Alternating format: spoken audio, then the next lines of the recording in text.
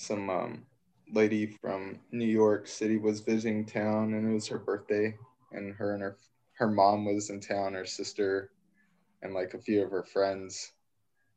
And I was sitting outside the sauna, and the mom comes out, and she's like trying to go into the cold plunge. She puts her foot in there. She's like, "Ooh, shit!" She's kind of dancing around. She's like, I need you to push me in. So I was like, she's like, don't count either. So I just gave it like a 1, and then I pushed her. And then she was like trying to get out as fast as she could, but she couldn't get to the ladder. So there's like a part of the wall that has like a half step at the top. So you could like try to pull yourself out that way. And she was like trying to get out. And I was helping her out. And an employee was coming down the stairs, and her daughters came out. She was like, this guy pushed me in. And I was like, only because she asked. And the employee's giving me this dirty ass look. And I was like, but it was pretty cool. And then later on, the same mom tried to set me up with one of the daughters. It's like, this guy. She's like, I'm seeing someone, Mom. And like, I live in New York. It's like,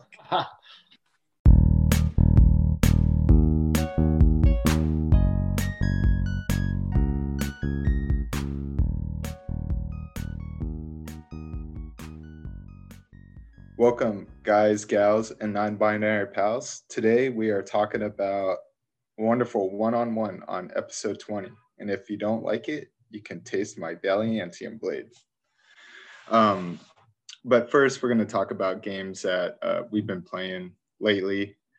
Matt and I have been just trying to grind up on the 101 and unsuccessfully finishing it, but Jack has finished it, considering I think he was the least enthusiastic about it all. But he did start another game, so would he mind discussing what he's playing now? Before I swallow your Valiantium blade, I'll tell you about a little game I talked about last week, actually. It was on Most Anticipated, and that is the new Ratchet and Clank on the PlayStation 5. Ooh. And I gotta say, this game is really damn cool.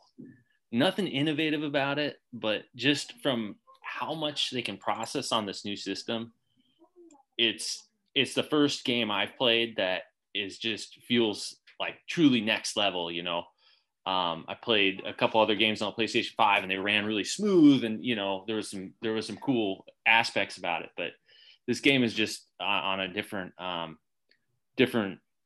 level. And it really reminded me of the first time I played the N64, and I played some garbage game where you like flew around in a helicopter over these islands. And I'm sure if you played it now, it'd be like the worst piece of crap ever. But at the time, it was this beautiful 3D world, and I was completely enamored. And that's kind of what it reminds me of. Just looking around, I'll spend some time you can whiz through this game, but I can just sit in this level and just watch all the different mechanics that are rolling. Now, I should mention that I skipped the PlayStation 4 Pro, and I don't play console games, so I'm definitely a little bit before on that whole generation push. But this was a really cool experience. There's just been so many times where I've been like, whoa, that is so cool. So yeah, that's been pretty fun. Other than that, I've just been grinding on wonderful 101, just like you gentlemen. Yeah. Question about Ratchet and Clank. Are they truly utilizing the controller? Is that something you feel like that they've incorporated into this game? And since the controller is heralded as probably some of the best tech for the new generation of consoles, is that something that you feel like? It does not approach the Astrobot game on any level. The Astrobot game just utilized the controller in such a creative and fun manner that really just kind of got me excited for the tech. That being said, it is leagues ahead of the other games I've played. When you're walking through the water, you feel like that tip, tip, tip, tip, tip, tip. You do have the options of holding the controller half down or full down for different firing motions in this game, which is one of the innovations they've had for this controller. So overall, definitely not like on that next level, but definitely an upgrade. That's cool to hear. Yeah, no, that sounds light years ahead of the game we've been playing that's 8 years old now and wasn't really heralded for its graphics at the start. But um, I'm going to start off, gentlemen, and just say this gaming experience is damn fun to me. Wonderful 101. Like, it just feels like a game designed by people who really, really enjoy video games. By that, I mean, like, there's so many different gameplay elements that they've folded into it that keeps you engaged as you progress for a game that on paper should be very, very clear and straightforward. It's like, okay, there's X amount of members of the team, Wonderful 101. They all have a special power. Each stage, you know that whichever new one you recruit is probably going to have to utilize their special abilities to progress through the stage. But then they'll just, right when you think it's just going to settle into just this boring routine, they just smack you upside the head with some crazy new gameplay element completely out of left field. And it just keeps you totally invested in it. And it never takes itself too seriously, despite the fact that there's actually some dramatic moments to it that carry more weight than some AAA titles I've seen. And yeah, I just think it's a blast through and through. Yeah, I have to agree with Matt. I read reviews about the game and it got nothing but good reviews. And it wasn't until I picked it up and I started playing it, but I got to level 3 before I took a break from it to play other games. And then once I started back up, I started on level 4. And the first thing I would say that was really a big change in the pacing of the game, because that's when you get more history from Wonder Blue. And it does a complete different thing where you peel off and you play as just Wonder Red, and then you meet up with Wonder Blue, and then you got to resolve the conflict that they have with each other. And then you figure out Wonder Blue's history with his brother and one of the villains in the game.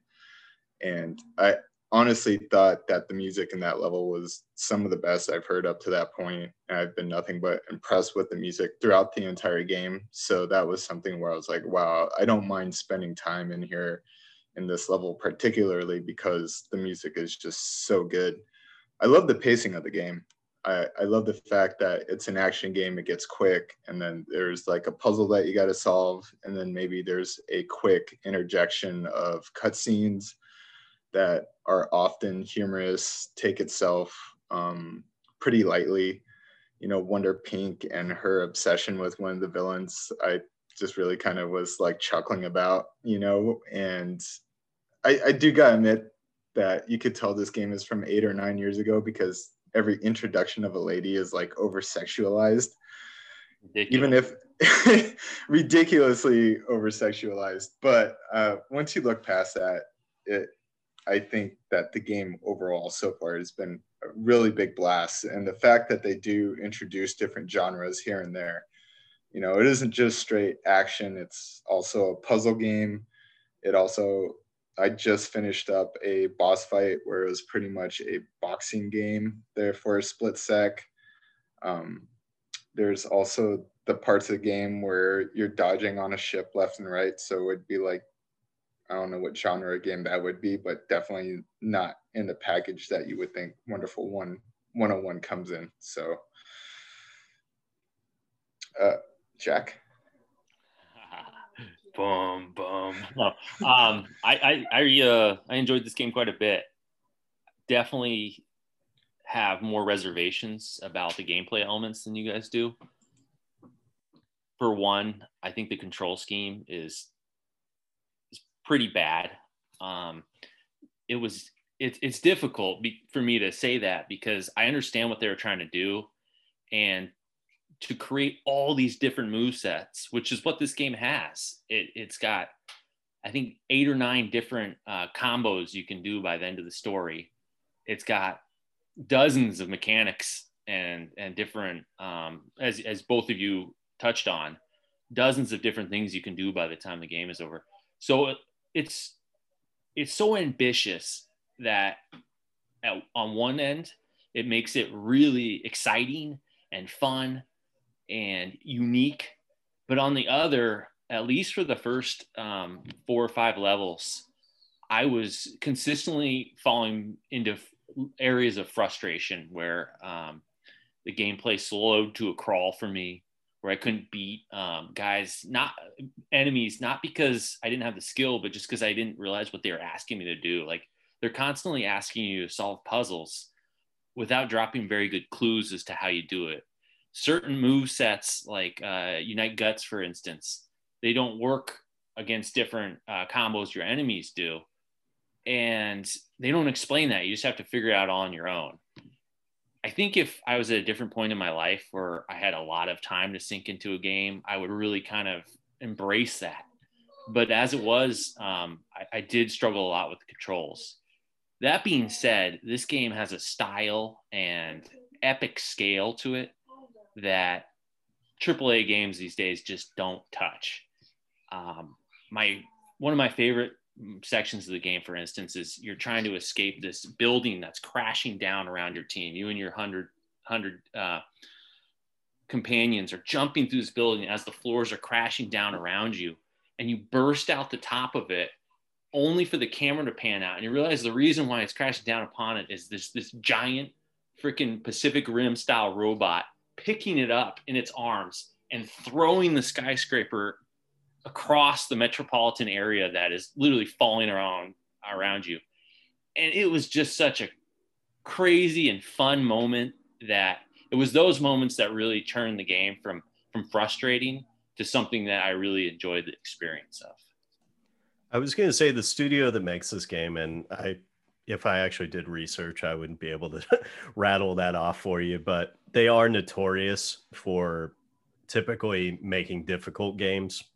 And also historically making games that are a bit broken from not broken, but non-accessible from a start. And I think that's their way of kind of, again, I truly believe that they genuinely love video games. And I think that's their way of kind of implementing a kind of get good element to it.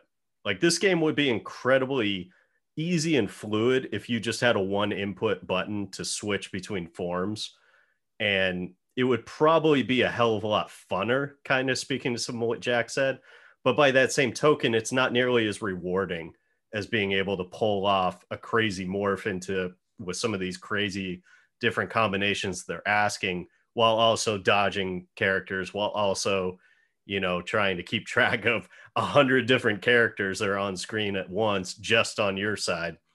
But from a more negative side, I will say that, like, the HUD is awful, that pulls up where you can select the leader and all that. It doesn't explain anything. There's certain elements I remember even from the first mission where it doesn't even tell you how to, like, pick up things. It doesn't tell you how to, like, access certain things. It very much just kind of dumps it on you and expects you to figure it out on the fly, which is cool on one end, but super frustrating when you're trying to figure out how to get some characters that are screaming for help and you can't figure it out for the life of you.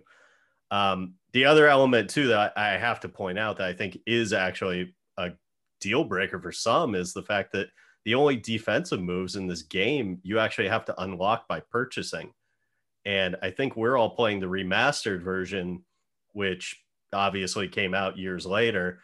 But I think at launch, I'm fairly certain, like, most people, A, didn't realize this, and B, didn't start off the game with a ton of cash and credit or whatever they give you to buy these two items. Like, you can't do the spring or you can't do the Unite Guts unless you save up quite a bit of money. So I can only imagine how frustrating that experience would be to realize that, like, these two moves that are so important to progressing in the game, like, require you to actually unlock them to even get through it. So yeah, my experience with the first three levels was probably a bit different than your guys's, where I think I played the first level probably about 15 to 20 times, just really trying to figure out what it is I'm doing, how to approach these bad guys. It took me forever. There's one level, I think it's 1C, where you see people that need help on a building, but you can't get to them until you can form a bridge. But even then, you can't get to them until you can form the rocket. And that's not something you could purchase until, like, later on down the game. So it wasn't something I could get. And within that crowd, I believe is one of the more permanent So for anyone that doesn't play this game, as you go along, you can scoop up civilians and you can add them to your team. Now, the larger your team, the more powerful your character becomes. So say Wonder Red, his main move is a fist. So with the left joystick, you draw a circle. And when it's red, that means it's recognized that you're trying to activate Wonder Red's fist. Now, if you only have 10 heroes in your party, that fist isn't going to be as large as, say, if you have 50 to 60 heroes, and it's going to hit a lot harder. You can recruit temporary citizens into your group. They'll run around with you. They don't leave until after the end of the mission, but they definitely add to that power level. Now, in the game, there are heroes spread out and about that are just weird. They're not part of the main team. They don't exactly equate, but they're considered permanent members. So once you pick them up, they are always going to be at the start of a new level with you. So I think I'm currently up to 53, and that's not including the 5 permanent like wonder characters that really form the different weapons that you can do and the different parts you need to solve certain puzzles throughout the game. So that was something where it's like, okay, if you're a completionist, like you're gonna have to play through the game and then probably start another playthrough just so that you can access certain parts in different levels. I believe there's a hero that's stuck underwater and you can't access that until you've recruited a certain hero that can go underwater. So I would say the replayability is exciting on that level, but you could say it's frustrating on some parts. With that said, that whole explanation, I played the first level a lot and I accrued a lot of credits. And with the remastered, there's indicators and they say it's like a high suggestion that you purchase these certain aspects to make your game easier. The Spring and Wonder Guts are 2 of those. So those are some I picked up pretty quick. But yeah, I could see your frustration because without those 2, the game would be incredibly harder to play with. And what Jack mentioned, I found one of the most frustrating forms is a hammer because it always either turns into a whip, or now that I got Wonder White in the group, it turns into Wonder White Slash, which is probably the easiest form to make. I don't even make a Z most of the time and it turns white, so I would say with the input on that, I'm getting better at it, but now I've incorporated Wonder Black into my group, who does this time bomb, which is a really cool mechanic. I was actually pretty surprised and excited to get that because I wouldn't mind going back through some of the older levels with that mechanic in mind and defeating some of the bosses to try to get the platinums that you need to get the platinum for a platinum game because it's made by Platinum Games. But yeah, now that the bomb, you got the circle, and then you got Wonder White's claws, like those are all so very easy to mix up, or the Wonder Lash. Well, I got to say, it's the whip and the bomb. They both have almost exact same color, and they both create, you have to do a weaving circle to create both of them. And I don't know whose decision that was that you couldn't make the whip pink for Wonder Pink, but I think that was a real missed opportunity right there, and something that really frustrated me in the last 2 levels of the game as I was trying to save my my energy bar, and I'd constantly make the whip when I was trying to make the bomb, and I wouldn't know it until I hit the commit button. Yeah. So it's things like that. It's almost now to the point where I'm starting to get a little anxious about incorporating new guys because I'm like, I don't know how many more different forms they could fit in here and not have it get confused or, what Jack said, drain your energy bar. So by the time you do get the right thing, you don't have much to fight with because I think it's Vorkon or Vorlin, but he's almost like Wonder Red's antithesis, where he can form different. He can fist, he can do the whip, he can do the hammer, he can now do the time bomb, and he's probably the most challenging boss that I've come across in game. I find him a lot of fun, and I like his interactions, and I like everything about it, but he's a challenging fight. Yeah, and you fight him multiple times as the game goes along. and going back to it, you said you thought he was a lot of fun. I agree, but the first time I played him, I think I used 5 continues, which is embarrassing to admit online. But what was cool about his character is, unlike most of the game, you get to play him over and over again. So even when he kind of becomes more challenging later in the game, you know his move sets, and it really feels like you're becoming better as a player, which is something that this game definitely needed. So I thought that was a really good decision. Yeah, I agree with you, Dave. The hammer is my nightmare when it comes to this control scheme. Like, all the other ones, I feel like I can bust out pretty handedly, but that one, just for whatever reason, I just fumble it every time. And it's really frustrating because there are a few particular enemies that you absolutely need to be able to generate it in order to defeat. And yeah, I just can barely pull it off. I didn't experience as much difficulty with some of the other ones. And I think it is important to acknowledge, I believe my brother brought it up when we did this as a demo, but that this was originally a Wii U game, and that so some of these patterns were designed more with that control scheme in mind. I don't know about you gentlemen. I've been using the right stick to do them.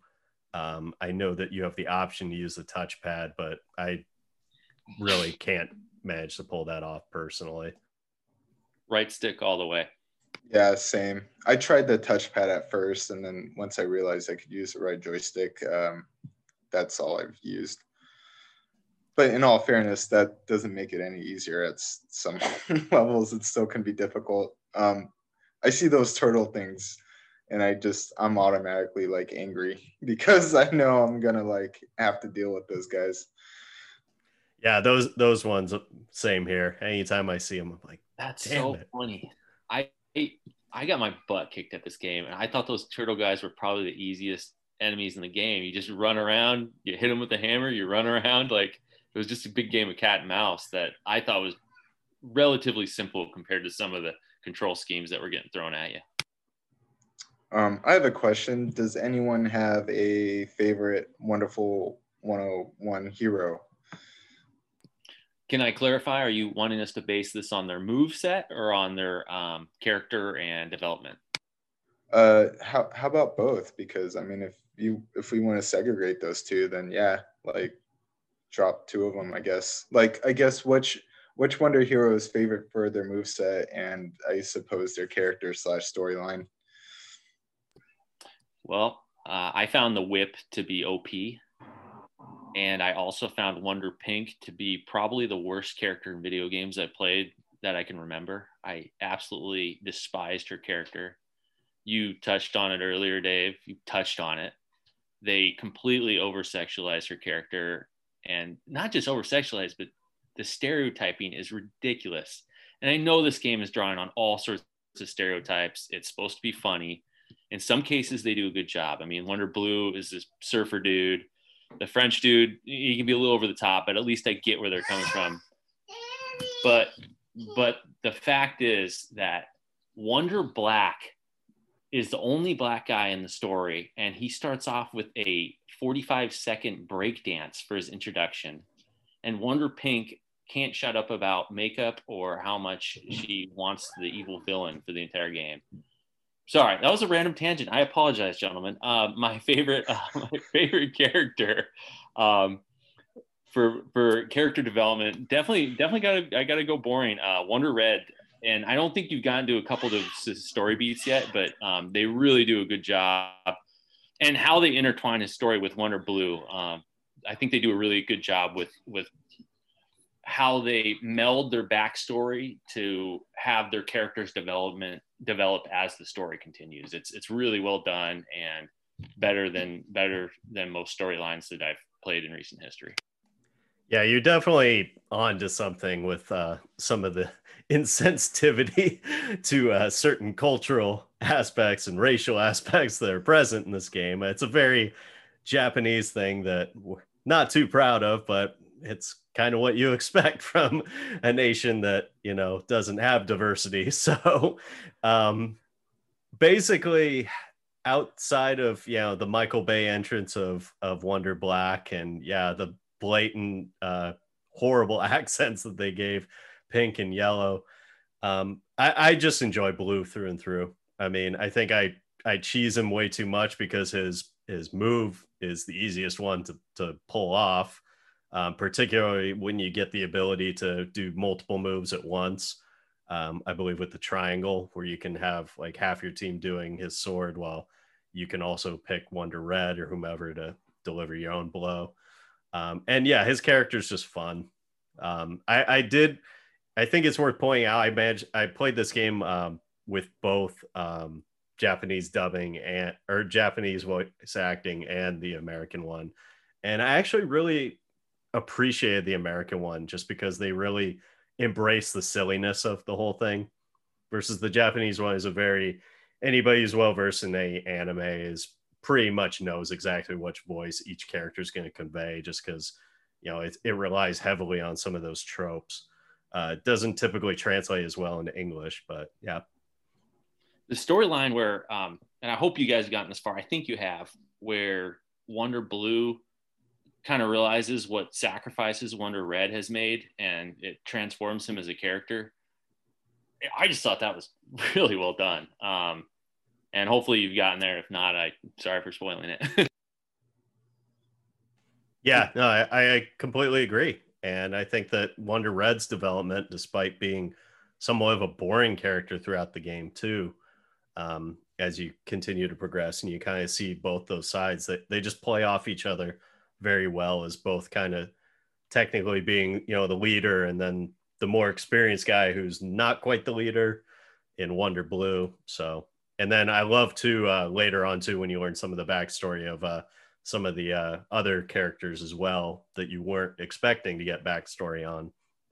I think it adds a fun little wrinkle as well. Wonder Blue character-wise is my favorite, and I think that's just because I see Wonder Red as like the super intelligent Captain America dude. I do love the fact that every time a character comes on screen, he knows their backstory. He's like, you're so and so from this division, and and they eventually, like, I think one of them eventually says, like, do you know everything about everyone? And then Wonder Red's like, but Wonder Blue, I think so far has been my favorite character. One, I like his brashness. I like, and I'm talking about character wise, I like the fact that his backstory was something that they really kind of peeled off and incorporated into like into a decent sized section of the game, where he peels off to fight a villain and you got to fight her one-on-one without the team. And then he gets knocked around and eventually runs off. And then eventually you fight Wonder Blue with Wonder Red, and I was like, oh, wow, this is pretty interesting. Like everything you fought has been a Geth jerk. And then all of a sudden now you're fighting one of your own teammates. And then the villain comes around and is able to pretty much tie up Wonder Red and throw him down a well. And then Wonder Blue jumps off as opposed to fighting the villain that killed his brother, But other aspects of Wonder Blue I love is cheesy one-liners where, you're going to taste my Valiantium blade. Or I love the fact where he thinks he does a killing blow. I think he does a couple times in the game where he does like a killing blow and it seems like he got it and he turns around, but then like the villain comes back up and he's just like, oh shit, what's going on?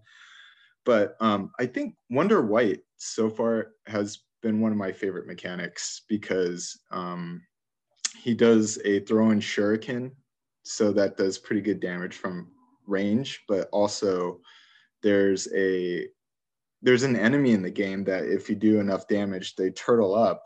And if you're Wonder White, you can like jump on, peel off the wings, and then that exposes them. But he can climb walls, and then he also adds a freezing attack. So, well, how do you not mention the fact that Wonder White fights a giant crab, and uses his claws to break open the crab? I mean, yeah. How cool is that? Yeah, Wonder White so far, his power things is it's Japanese Wolverine. The character is like horribly stereotyped. I mean, I'm not trying to offend Matt, but he's, oh, I talk Japanese, it's everything about him is like, I was like, oh Jesus, all right, here it comes. But I really like using him in a fight. I do like Blue, like Matt said, Blue's OP. Once you get that sword up to like 100, you can just kill so many different things on the screen at once. But yeah, Wonder White so far. Wonder Black's pretty interesting. I haven't gotten enough time to play with him, but he definitely makes the game a bit easier on a lot of levels. It takes up a lot of energy, but it gives you a few seconds to do quite a bit of damage if you know what you're doing. Yeah, it's certainly a game that you can't take it too seriously, but you also like just relish in like how much it reminds you of so many different things. Like it's like Wonder Blue is just Michelangelo from the Ninja Turtles, then paired up with Wonder Red, who's just Cyclops from the X-Men, who's then paired up with any, lone samurai figure from any anime you can pull out of your ass for Wonder White. Wonder Black is just, we don't mention that because that's just horrifically offensive all around, but 3 speaking lines. Yeah, exactly. Wonder Pink is kind of in that category as well, too. The fact that she's also Romanian and turns into a vampire only when she gets upset, which is only thrown in there too to separate her from Wonder Yellow, who is Russian. I actually enjoyed Wonder Yellow's character too, just outside of the accent, just the timidness to his character is kind of cute and funny. And just, he's always like unsure of himself, and like he's fun. I haven't gotten to a point where some of the other characters, I Wonder White, Wonder Black, haven't really shown anything outside of a few one-liners here and there. So yeah, they won't. Dave, you brought up the fight between Wonder Red and Wonder Blue, and I read something pretty funny online, is that there's a button mashing scene in that fight where you basically have to just hack O. And I went on Reddit just out of curiosity to see what people were playing about the game. And people playing on hard are constantly complaining that like they can't advance in the game because they can't hack fast enough. And like this crazy game with all these mechanics, all this stupidity, and they can't get past this dumb thing where you have to hack the same button as fast as you can. And it just brought me back to like we played It Takes Two earlier in the year, Dave, and there was a mini game where we had to play tug of rope, and the whole dynamic was you had to hack the button as hard as you could and to pull the other person over. And as stupid as it was, I was devastated when you beat me. I was just like, God, I failed. Like I didn't have the will to crush Dave. And I didn't think any button mashing scene would top that, like ever. I thought that was like the pinnacle of button mashing, me and you playing It Takes Two. But there is a button mashing in Operation 9 that has so much the epicness and how much is on the line when you have to mash this button in Operation 9. Just took it to the next level. And I'm pretty sure I'll never have a more impactful button mashing scene on my gaming career. I loved that scene because afterwards in the cutscene, you could see both of their faces swollen from the fact that they just grabbed each other by the collar and both were just exchanging punches on each other's faces. It took me a second. I was like, they look weird. And I was like, oh yeah, that's right. Because they just got done walloping each other with like 30 shots to the face. I love that they animated Wonder Blue's face just steeping into a pulp. That was such a great touch. Yeah. They do sneak in some fun elements too. Like I actually get a kick out of how every time with Wonder Green, he always has a different piece of food too. It's not like just the same thing. Like sometimes it'll be like a big old piece of pizza. Sometimes it's like a big pastry. Like it just cracks me up just because, he'll have a few speaking lines here and there, and just like just seeing this random like different food object in his hand, especially when, you're in the middle of a volcano or whatever. It's like, just quirky and goofy, and it just, like you had mentioned, Dave, it just progresses the game along, like keeps you into it, keeps you moving forward. Yeah, I think one of the strongest things about this game is its pacing. A lot of action games, you kind of just have you might have like a really lengthy spurt of doing something. Like right off the top of my head is Uncharted, quintessential action adventure game. And I felt, there's notorious train scene, where I think you're on top of the train, you're trying to shoot stuff and all this kind of, I don't know, it could be wrong. It's been a long time. Jack probably could correct me on it. He might have a better memory of it, but I remember it being pretty lengthy, you know, and after a while I was just kind of like wanting for it to get over. This game, you kind of go through these hallways, or you go through a level, you fight some minor enemies, then you fight like a slightly more major one, and then, you know, two more might teleport in, and then you continue on and you might hit a puzzle, and then you get through that puzzle, and at the end of it's a fight. But it's really structured, you know. Every level like has three parts, A, B, and C, and then within A, B, and C there's kind of, I think, three more parts, so it's all like really divided up pretty well. And I think for a game that, you gotta admit, this is pretty long, because I think it's 10 levels, right? And like nine. It's 9 levels, and each one has 3 parts to it. So you're really playing like 27 different levels, or not different, but you're playing 27 levels with variations of each. And I could see that getting boring. If someone were to say this is how the structure is, I probably would not be anticipating playing this game. But like I said, they managed somehow to pace it out to a point where it's like, oh, okay, I just got done with B, what's C going to be like? And C is usually a boss fight, so you know C is going to be a boss fight. But what kind of boss fight are you coming across? Because the last boss fight in 3, or was it 4? It was 4, where you go underwater, is this octopus.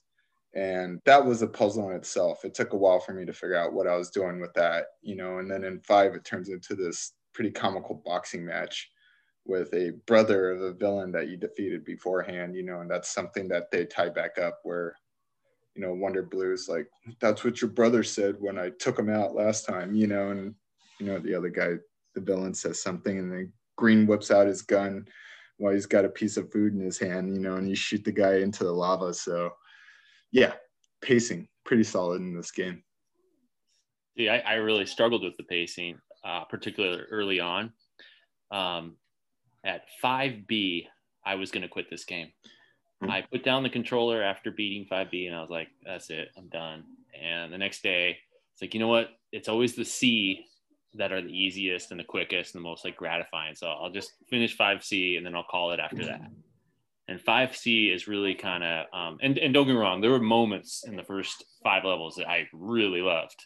A lot of, I mean, we've been touching on it. This game is super impressive in so many ways, but I was done with it. And then 5C, this is what I wrote about 5C. You basically infiltrate a massive Pacific Rim robot by jumping inside and beating the villains in and taking over the controls. Then you float down a river of lava while enemies attack you, followed by running into an even larger robot, which you get into a Mike Tyson Punch-Out style fight straight from the original Nintendo game, which you defeat, or seemingly defeat, before you have to escape out of an exploding volcano. And as the lava is chasing after you, the monster pops back up and is grabbing you as you're fending it off. And that's where the game really kind of went to like the next, like, oh, yeah, I'm probably going to beat this game. And then I thought Operation 6 was fantastic. That's when they really started delving into the backstories of the characters. And there was a bunch of cool mechanics that I thought, while they weren't like self-explanatory, at least I could figure them out in a reasonable amount of time without getting frustrated.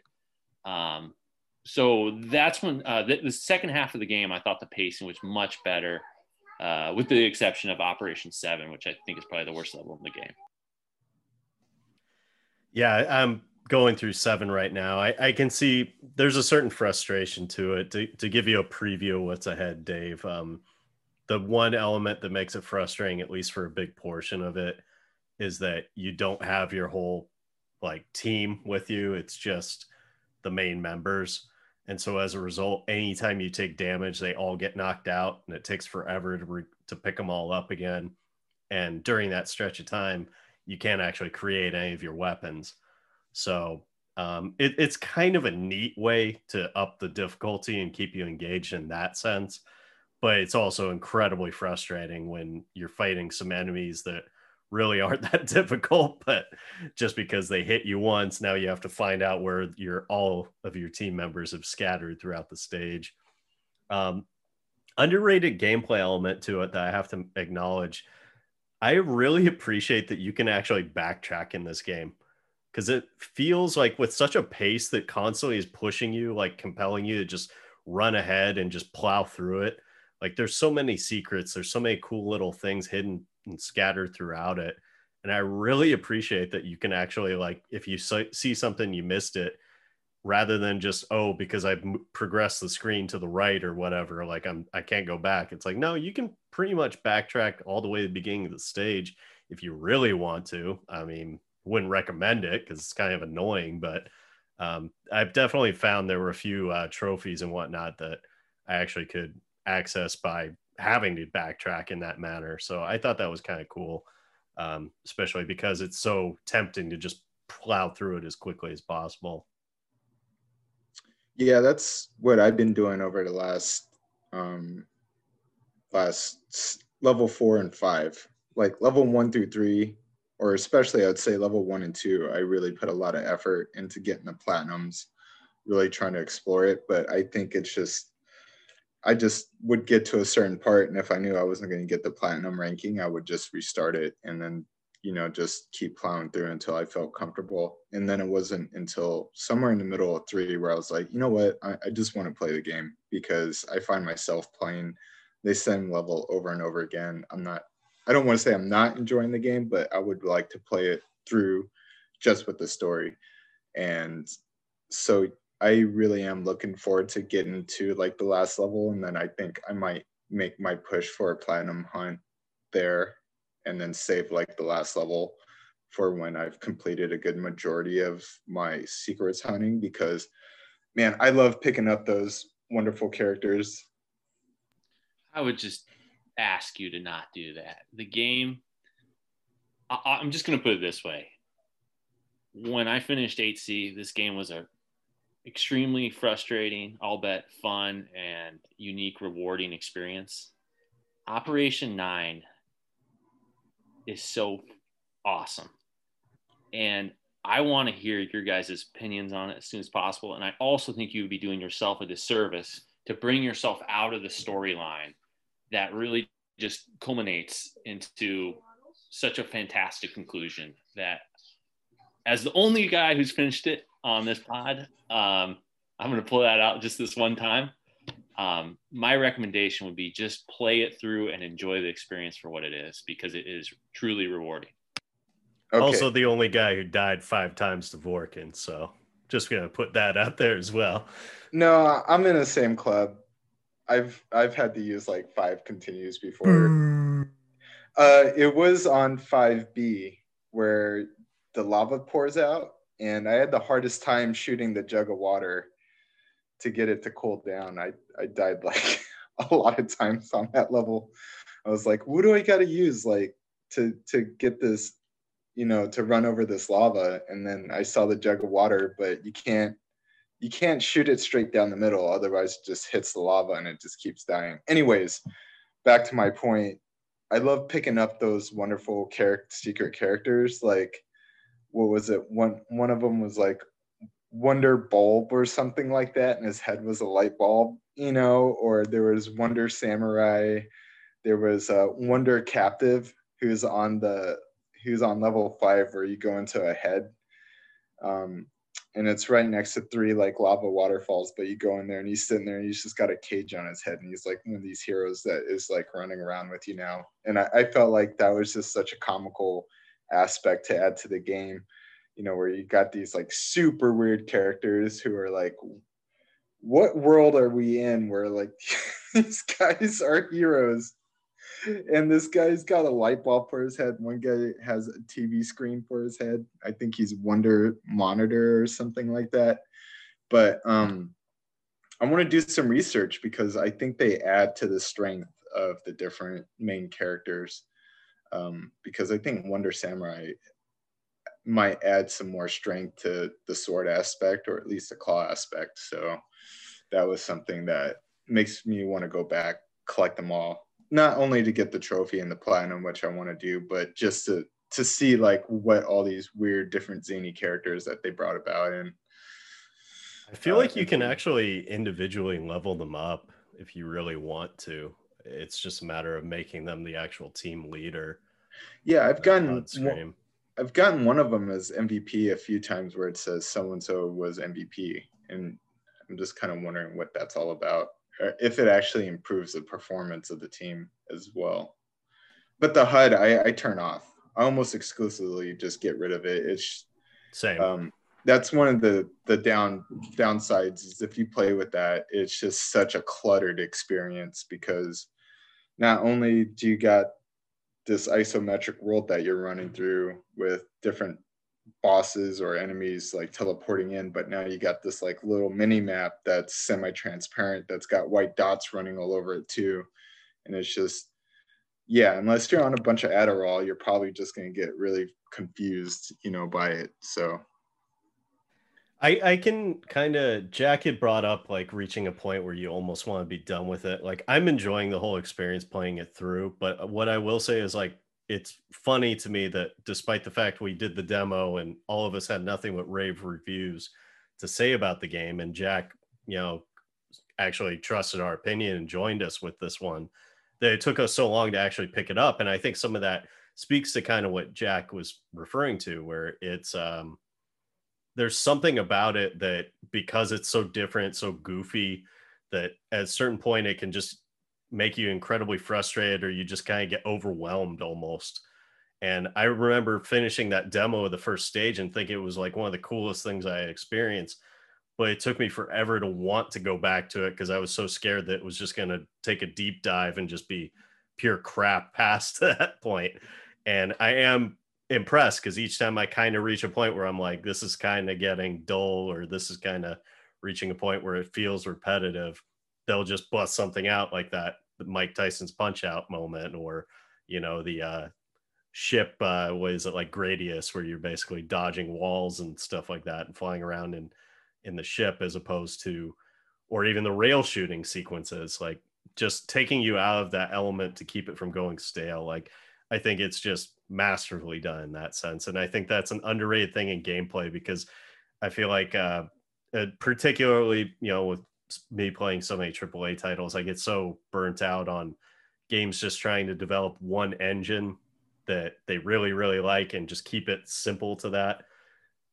Most of the games I really hold in high esteem are the games that give you the opportunity to do all sorts of different wacky stuff, Well, I think it really speaks to the game in that when it was originally released, this was a commercial bomb. It was put out on a terrible system. I don't know if it was terrible. I know that it didn't do well, and therefore this game never got legs. The gameplay mechanics were built around that system, and therefore a really difficult port. But then you see how they funded this game was crowdfunding. They raised the amount of money they needed to build this game within hours after they put it out, because while there was such a small contingency of people who actually purchased this and played it, those people, or at least a good percentage of them, really fell in love with the game and respected what it was and how different and unique it is. And as frustrating as it can be, it's also the kind of game that really, if you really get into it, it's so rewarding. There's so much replayability. You can go back and master all the stages, like Dave was saying, find all these new characters. And Dave, you're planning on doing that. So I think it's a great game in that sense. And I think it's really impressive that they managed to fund this remake through crowd. Yeah. I have to say too that Platinum Games, their track record, I've only played a few of them, but they make phenomenal games. Like, even they may not be the highest sellers, but the few that I played were super impressive. And there are other ones I know I haven't touched that I've heard nothing but rave things about. Unfortunately, commercially, they don't always translate as well to the success for many of the elements we've discussed. Yeah, this game I hardly see. I asked fellow gamers at work if they've heard of it. almost none of them hear about it. I've looked it up on Twitch, and at one point there's only one Twitch streamer playing it, and it was like this DC gaming group who I subscribed to. But I think it's just like a community of guys who all fall under that one banner. So, but one guy was playing it, and we were just chatting because I was the only one in there, and I was like, well, it's cool to see like one Twitch streamer playing this game, and he was just talking about how impressed he was with it. It's difficult. He admitted that he had his frustrations, but just how well developed the game is. He felt like that, was something that was super original, and I think these are all touchstones that we're talking about so far tonight. So yeah, like I could see that a small group of it would be so passionate that they would want to prop this up. Unfortunately, I wasn't one of them, but I think I would be willing to cough up some money if I knew that, they needed it for a remaster to make it like something that we could play on a PS4 or a PS5. I probably would have put my hands up on that. I usually almost always turn the music off in most action games. And in this one, I wish I could turn it up louder, because I think it's so good. For me, it blows my mind how good the soundtrack is to this game. I've even contemplated buying it, which I don't think I've ever picked up a soundtrack to anything since Jurassic Park way back in the day when that first came out. So, I think that's got to speak volumes about just how much like I hear music from this game, and I'm just like, yeah, this is so awesome, especially when it cuts like the main theme song and stuff. So probably one of my most favorite parts about this game. Jack, you have any thoughts on the music? I know you are also typically don't even acknowledge that games contain music. Yeah, well, I just don't have a lot of opportunity for that. Typically, my volume is down pretty low. There was definitely, I really like the sound design in this game. I know I didn't digest it as well as the two of you have, but when the music does kind of build into those crescendos, it's really. Yeah, that speaks volumes, because clearly Jack, in order to enjoy a game, he's got other priorities that are much more important than taking in the wonderful 101 soundtrack. And I'm right there with you, Dave. I adore that main theme. Every time it comes on, I just like swell up with it brings me right back to like I said, watching like a great anime, or even like remembering like the original Power Rangers and things like that, and just how goofy and over the top and crazy things were. And just, yeah, I think it's fantastic. I think it just encapsulates superhero, like comic superhero, like straight off to the bat, just I don't want to try to reproduce it just so I don't do it any sort of damage. But yeah, like I said, even the music in level 4 where you're underwater was just so appropriate for it. And I found it just so like soothing, and I was like, that makes sense. You're underwater and it has this like very underwater type theme to it. Like, yeah, I don't know, just super impressed by the music. I'm really looking forward to the later levels, and especially now that Jack's been talking up level 9, I'm kind of really curious to see what they provide for that.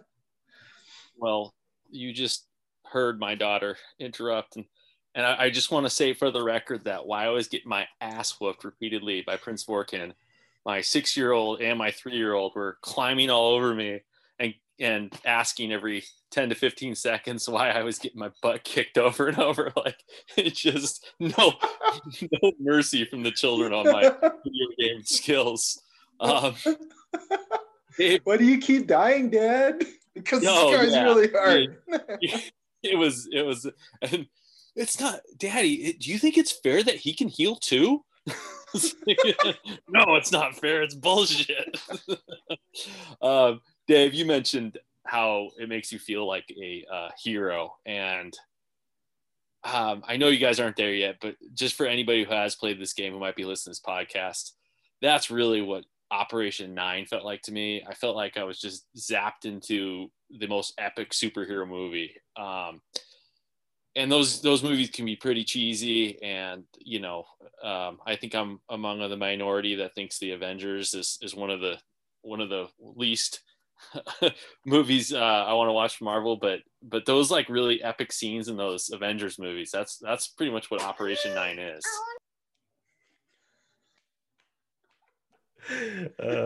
Trolling at its finest, even at age 6 and 3. Gotta love escape. No escape. What else could we talk about this game? I mean, we talked about good. We talked about the negatives. Does anyone have a favorite level of? I mean, I guess I would say Jax is 9, but Matt, do you have a level that kind of impressed you the most so far? I mean, I was just so happy with that Punch Out stage, like just because that really was just so not what I was expecting. And that one, I felt like that there was a bit more of a puzzle element to it that I enjoyed. Some of them I found were a bit frustrating, just because it takes me a minute to sometimes realize what they're asking of you or where to progress when you complete the puzzle. In particular, there's one in the water stage you were referring to, Dave, where there's that ship that's shooting the laser and you have to figure out the grates and get it to move. And yes, it was like a puzzle where I like completed it, but then I didn't know where to go. And it's not a game that tells you, like, there's no arrow saying like, go here, progress here. Like, so I definitely got locked up in that and felt like a total idiot when I finally figured it out.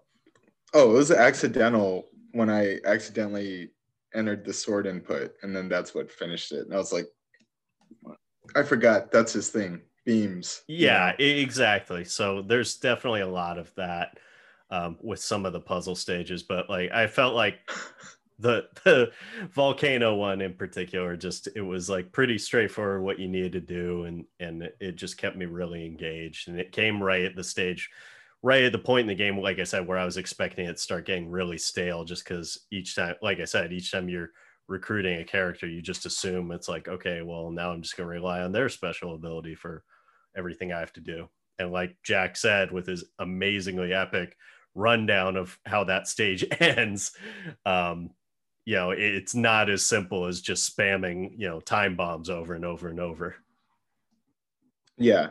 And if I remember correctly, I just played it. There's that weird side-scrolling part where there's a spaceship and you're running from that wall of lava, and you got to start digging through like the different chunks of rock and diamond and all that kind of stuff. And I was just like, wow. That was my 5 continue stage, I'll admit. Oh, was it? Yeah. But I was just like, where did this come from? Yeah, I could see where that the part I got stuck on 5 was, it took me a sec to realize, like, using the sword that you're turning the pillars and you're turning the water blocks to get through that part. And it wasn't until I looked up to the right when I noticed. I was like, oh wait, these things are turning, See, that's funny because I instantly recognized that, but I'm sure there are areas in this game where I was completely flummoxed and you guys figured it out right away. And I just think it's funny that there's just so many mechanics that if you notice something right away, it's super easy. But if you just get fixated on one element, you're going to be completely lost. And for better and for worse, So, Jack, I have to ask you, since you are the only one who's managed to complete the entire game, do you think that this is a title that is worthy of considering for maybe your best of the year thus far? Yeah, I've thought quite a bit about that because, as you guys know, one of the big nerdy things about me is I analyze and dwell over my list every year.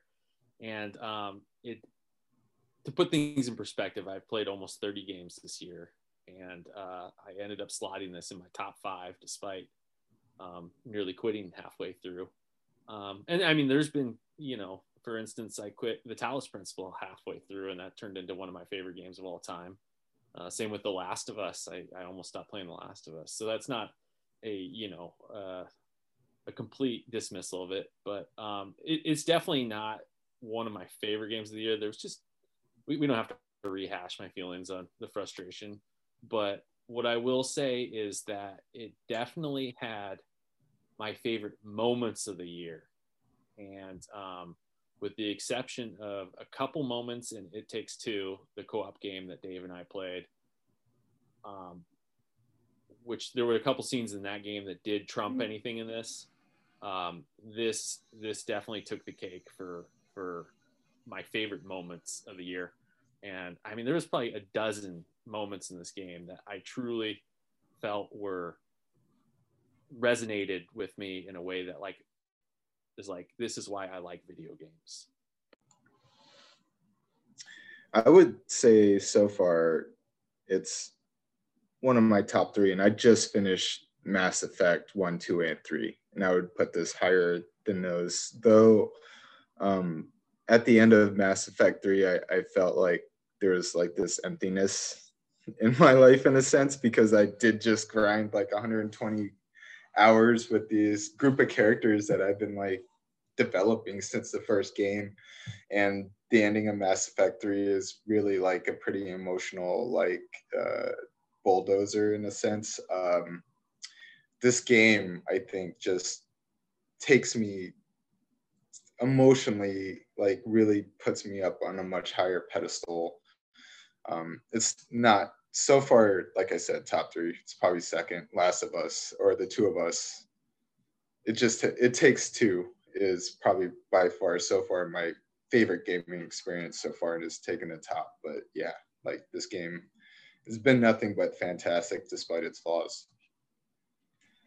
I would have to say it's jockeying for probably top spot on my list. I play a far different games from you gentlemen, in terms of I play a lot of shit because I tend to gravitate towards the free ones, and as a result, I tend to sort through a lot of trash that Jack would have given up on after 3 hours of gameplay. But no, after reading Metacritic's reviews. This being said, it's high up there just because, again, like I said at the beginning, I just feel like the game developers, this genuinely is an ode to video gaming as a whole, not just a game that they created from start to finish. This is actually folks who designed it, who I genuinely believe like had some of the best times ever brainstorming what crazy elements they were going to introduce into it, and thinking up all these different mechanics and finding a way to shoehorn them in just because they could.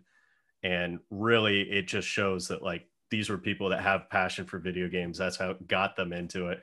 And it's a real shame because you don't always feel that way, especially with some of these AAA titles that I end up playing a lot of. A lot of the time, it just feels like a business. It feels like something you go through the motions. You have the engine already that you purchase from somebody else, and you just kind of slap on the graphics, hire the fancy voice actor who never has played a video game in their life, and call it a day.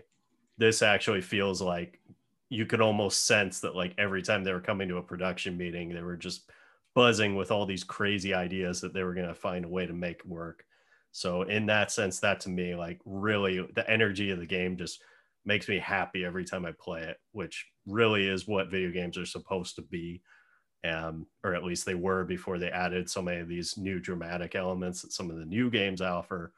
But just from a pure gameplay fun element, this is the tops for me thus far. And, we'll have to wait and see where our list ends up because we're still many months away. But yeah, I'm going to say right now, for me, it's jockeying for top position. Well, I mean, with that being said, does anyone else want to add something or contribute anything that we may have missed so far to this game? I just want to mention that I think it would be a lot of fun if they had a PvP mode. It would be a blast to duke it out with you guys. And I don't think they do. I know there's a multiplayer mode, but I think it's a co-op mode. And I think it would be really cool to just test our metals against each other and see who comes out victorious. So maybe that'll be the next crowdfunding project that we can contribute to. That's a super dope idea. That would be so much fun. Like we all have access to the same different move sets, and we just see who's the better fighter out of the two of us. Oh Lord, Jack, don't hurt me. until the button mashing scene where I would invariably get incredibly angry. Hey, being single has its perks, like right arm strength. So with that being said, that was our takes on the Wonderful 101 for episode 20. Guys, gals, and non-binary pals, we thank you for joining us and listening. It's been wonderful.